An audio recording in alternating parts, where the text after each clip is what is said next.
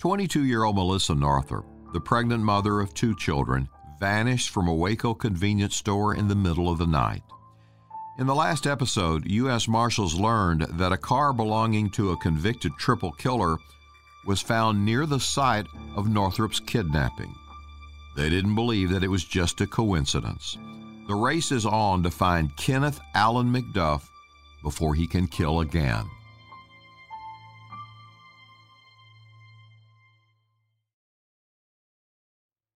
Parnell and Mike McNamara fit the image of U.S. Marshals from the Old West tradition perfectly. Both wore white Stetson cowboy hats, Western-cut suits, cowboy boots, holstered handguns, and steely-eyed expressions on their stone faces. Then throw into this mix an aggressive U.S. attorney and one of the world's top manhunters from the Marshal Service and an Irish cop from New York City, and you got 5 men who hunt fugitives with a vengeance. As I told you in the last episode, Marshal Parnell McNamara's instincts told him that convicted triple killer Kenneth McDuff was good for the murder of Melissa Northrup. He was the devil himself. I mean, he was the epitome of a cold-hearted, heartless, evil, dirty son of a bitch. The Marshals wanted to start a manhunt for McDuff. The longer he was free, the more women he would kill. The local district attorney didn't think there was probable cause to issue a murder warrant. The Marshals urged U.S. Attorney Bill Johnston to help. Johnston is now in private law practice. We sat down together to discuss the McDuff serial murder case from 3 decades ago. Johnston used a little creativity to obtain probable cause to get an arrest warrant to search for McDuff. He found a drug user that McDuff had given 1 tab of LSD. A DEA agent verified that the LSD paper wrapper was a silver palm tree pattern sold by Austin drug dealers. Johnston says that was all he needed. So the DEA guy said, tell me, Bud, what'd it do to you when you took the LSD? And he said, I was copping tracers. And I didn't really know what that meant. He said, I was copping tracers, catching my hands. And he did a motion as if his hands, like he's catching a ball between his hands, but he was catching his own hands because of the effect of the rat poison, LSD. And so, in my mind, now we got a controlled substance, which the DEA guy would say, yes, that is the effect of LSD. We had a specific pattern. I don't have the drug, and so I wrote an affidavit for the DEA agent describing what the kid said and asked the DEA guy, do you feel comfortable signing this as probable cause for an arrest warrant for Kenneth Allen McDuff for distribution of 1 tab of LSD that we don't have? And he said, absolutely. Because it's a unique deal. It's not like, right. It's not like some other drug. It's very unique. It had a pattern. So anyway, I called the federal magistrate, asked if he'd see the agent. He said he would. And 30 minutes later, we had a federal arrest warrant for Kenneth Allen McDuff for distribution of 1 tab, which we didn't have, of LSD. And the entire Kenneth McDuff manhunt for the next 6-8 weeks was based on that. That's all the authority we had. We didn't have nobody had a murder warrant for McDuff. We had a single tab LSD warrant. And he was chased all over the country. Johnston and the McNamaras would work their normal hours at the federal courthouse until quitting time. Then they would hit the street looking for McDuff in the criminal underbelly of Central Texas. It's so bad that if you're in it long enough, you'll be so depressed that you have to pep yourself up because it's so negative and it's a slippery slide to hell, basically the whole thing. And it's terrible. I mean, almost everybody we talked to had been to prison. Almost everybody we talked to was on drugs or used drugs. So Johnston says Marshal Parnell McNamara and his brother Mike, who is now deceased, were a force to be reckoned with. So the McNamaras, our deputy marshals, were very unique in every respect. Their daddy had been the marshal there family been in law enforcement for 100 years, and they operated the way they thought. And that sounds really corny, or it sounds silly, but if you watch the movie Tombstone and you think about how those actors portrayed the Earp brothers and Doc Holliday, their mindset, which was, we're not really afraid of anybody, and we're going to try to do the right thing if that's not convenient, and we're tougher than you and shoot straighter and hit harder. That's the way they lived, and that's the way they were marshals. They were a throwback. Both of them were great horsemen. They dressed much like you would have 100 years ago. I mean, not weird, but just Western. The McNamara's drove a four-wheel drive, jacked-up Suburban nicknamed Bigfoot. It was a rolling war wagon. Parnell McNamara says his brother Mike carried a 12-gauge shotgun bolted to a military M16 machine gun with a 90-round drum magazine attached to it. They called it the Annihilator. We wanted to make sure that we outgunned these scumbag punks because we knew a lot of them were armed. And we armed ourselves with the very best firearms that we possibly could. We had M16s, fully automatics. We had a couple of M14s, super bad 308 machine guns. We had 12-gauge shotguns. We had 10-gauge Magnum shotguns. We had the very best pistols that we could carry. So we were ready to do serious business with any of these people that wanted to give us a hard time or do something to us. Mike was a force to be reckoned with, and people jokingly described Mike as a modern-day Doc Holliday with the same, Well, there was a quiet man there, but there was a volcano ready to erupt. Yeah, you could definitely say that. Mike was my partner in law enforcement the whole time. He and I hired on with U.S. Marshals in 1970, the same day. And so Mike was right there by my side every step of the way. I never had to wonder where Mike was. And Mike was also my partner in life.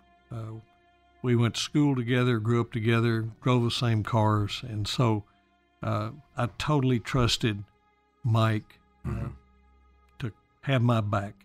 He was always there. And you were going night and day. Night and day. A lot of times we were sleeping on the floor in the marshal's office. We'd wake up in the marshal's office, and then we would be off and running in every direction. We followed up every single lead. Parnell McNamara wanted to get the America's Most Wanted TV show to feature McDuff as a prime suspect in Melissa Northrup's murder. All they had was a pretty flimsy drug warrant. The Marshal Service headquarters vetoed the show. But the service did send in the head of a task force called Operation Gunsmoke. Marshal Dan Stoltz, one of the best manhunters in the world, came to Waco. So then we got Dan Stoltz, who was head of the task force, and an unbelievable investigator, an unbelievable marshal, a super smart, tough guy. I can't say enough nice things about Dan Stoltz. Dan Stoltz came in, he evaluated the situation. Mike and I and Bill and everybody else, Sheriff Pamplin, ran it down to Dan Stoltz. This is one of the most dangerous SOBs in the country. He's killing people as we speak. We believe that. And we got to catch him. Time is running out for a lot of innocent people out there. So then that's when Dan Stoltz put the word out to Washington, D.C., that we need help here. We need whatever it takes. We've got to catch this guy. Stoltz rolled into Waco with a command post called Red October, named after the Tom Clancy movie. Today, Dan Stoltz raises cattle on his ranch in Texas. Stoltz retired after 33 years of hunting fugitives. Did you have a sense of how much work those three with Billy had done before you got there? Because they told me they were pretty much exhausted. they were the ones that ran with the ball. You got to remember, nobody was really listening to them in the beginning. Nobody was listening to them, and those three ran with the ball. They didn't have any resources.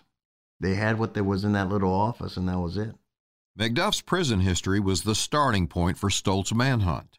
I did a little research, and I knew him as a broomstick killer. And so I started pulling up his stuff. The first thing I wanted to do is find out who his bunkie was, who he hung out with in the prison, who would he reach out. It was my experience that when it's like someone gets caught with their hand in a cookie jar, it's not fun unless you tell your friends that you got caught or you got away with it. The marshals needed intelligence about McDuff's known associates inside and outside the prison system. John Moriarty, an undercover prison investigator, knew that world better than anyone. When he first walked into their office, the marshals mistook Moriarty for an ex-con. He came in to the office, and his wealth of knowledge of the prison system was just so incredible. But at that time, he was working undercover. He looked and talked like an inmate. It almost shoulder-length hair. Yeah, he did. He looked like he was out on parole himself. Yes. And his language was colorful, to say the least. Yes. But he talked just like an inmate. Yeah, he did. And, the minute we heard him talk and saw him, we said, hey, this is our guy, Moriarty was a tough Irish cop from New York City, highly experienced in working undercover drug investigations. He was the only lawman in Texas history to go undercover behind bars as an inmate. From the time we met, I regarded Moriarty as one of the few honest people trying to do the right thing inside a corrupt system. So were you an Irish cop walking the beat in New York City? Yeah, actually in Bergen County, New Jersey is where I worked, and right across the river from New York City. And was there something there that prepared you for being a fugitive hunter later? I really liked working undercover narcotics, and I never thought I'd leave that job until this case. We relied on your skills in your mouth and your ability to talk to people and be able to read people. I still think to this day I'm pretty good at reading people and if they're and how dangerous they are, and I think it's served me well in my life so far. So. Bill Johnston says Moriarty pulled back the curtain on the inner workings of the parole board and prison system. The system tried unsuccessfully to get Moriarty to illegally divulge secret grand jury testimony. Officials feared the feds might discover how McDuff really got out of prison on parole. Well, to me, he sounded like a New Jersey newspaper salesman or something. The way his accent and his pace of speaking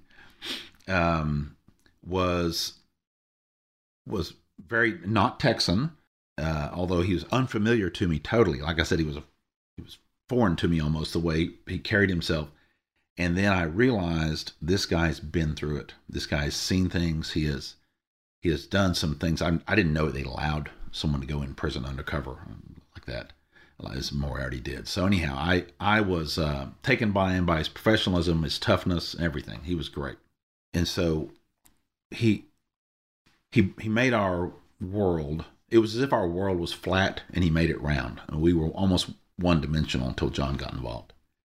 Moriarty simply could not believe that McDuff, a sexually deranged triple killer, had been released on parole. Prison crowding or not, it just didn't make any sense.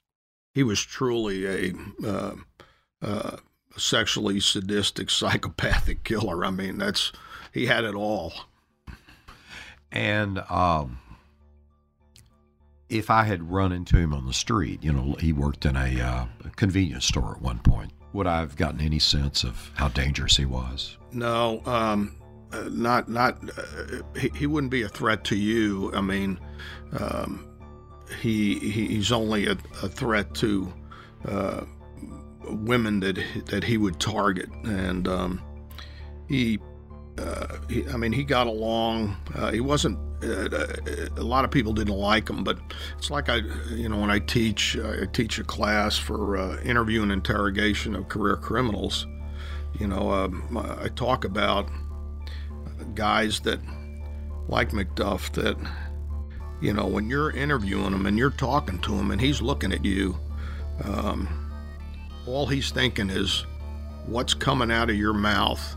How's it going to benefit me? Period. That's all. And that's what you got to remember when you talk to these guys, and because they don't care. They don't have no conscience. They don't care about anything but themselves, and that's absolutely true. Next on True Crime Reporter, just as Sheriff Larry Pamplin predicted after he heard about McDuff getting out of prison on parole, more women are disappearing, more bodies are showing up. During this time frame, there was another victim found near the technical school campus. Valencia Joshua from Fort Worth, she was found. We were out there for that. That's where I found a grave that McDuff had pre-dug. Near where Valencia Joshua was buried. We want to be your favorite podcast, and we'll appreciate your review wherever you are listening to this podcast. If you have a suggestion or know of a case we should look into, email us at fan@truecrimereporter.com. To follow our email messages with updates and bonus information from episodes, please join our fan base at truecrimereporter.com.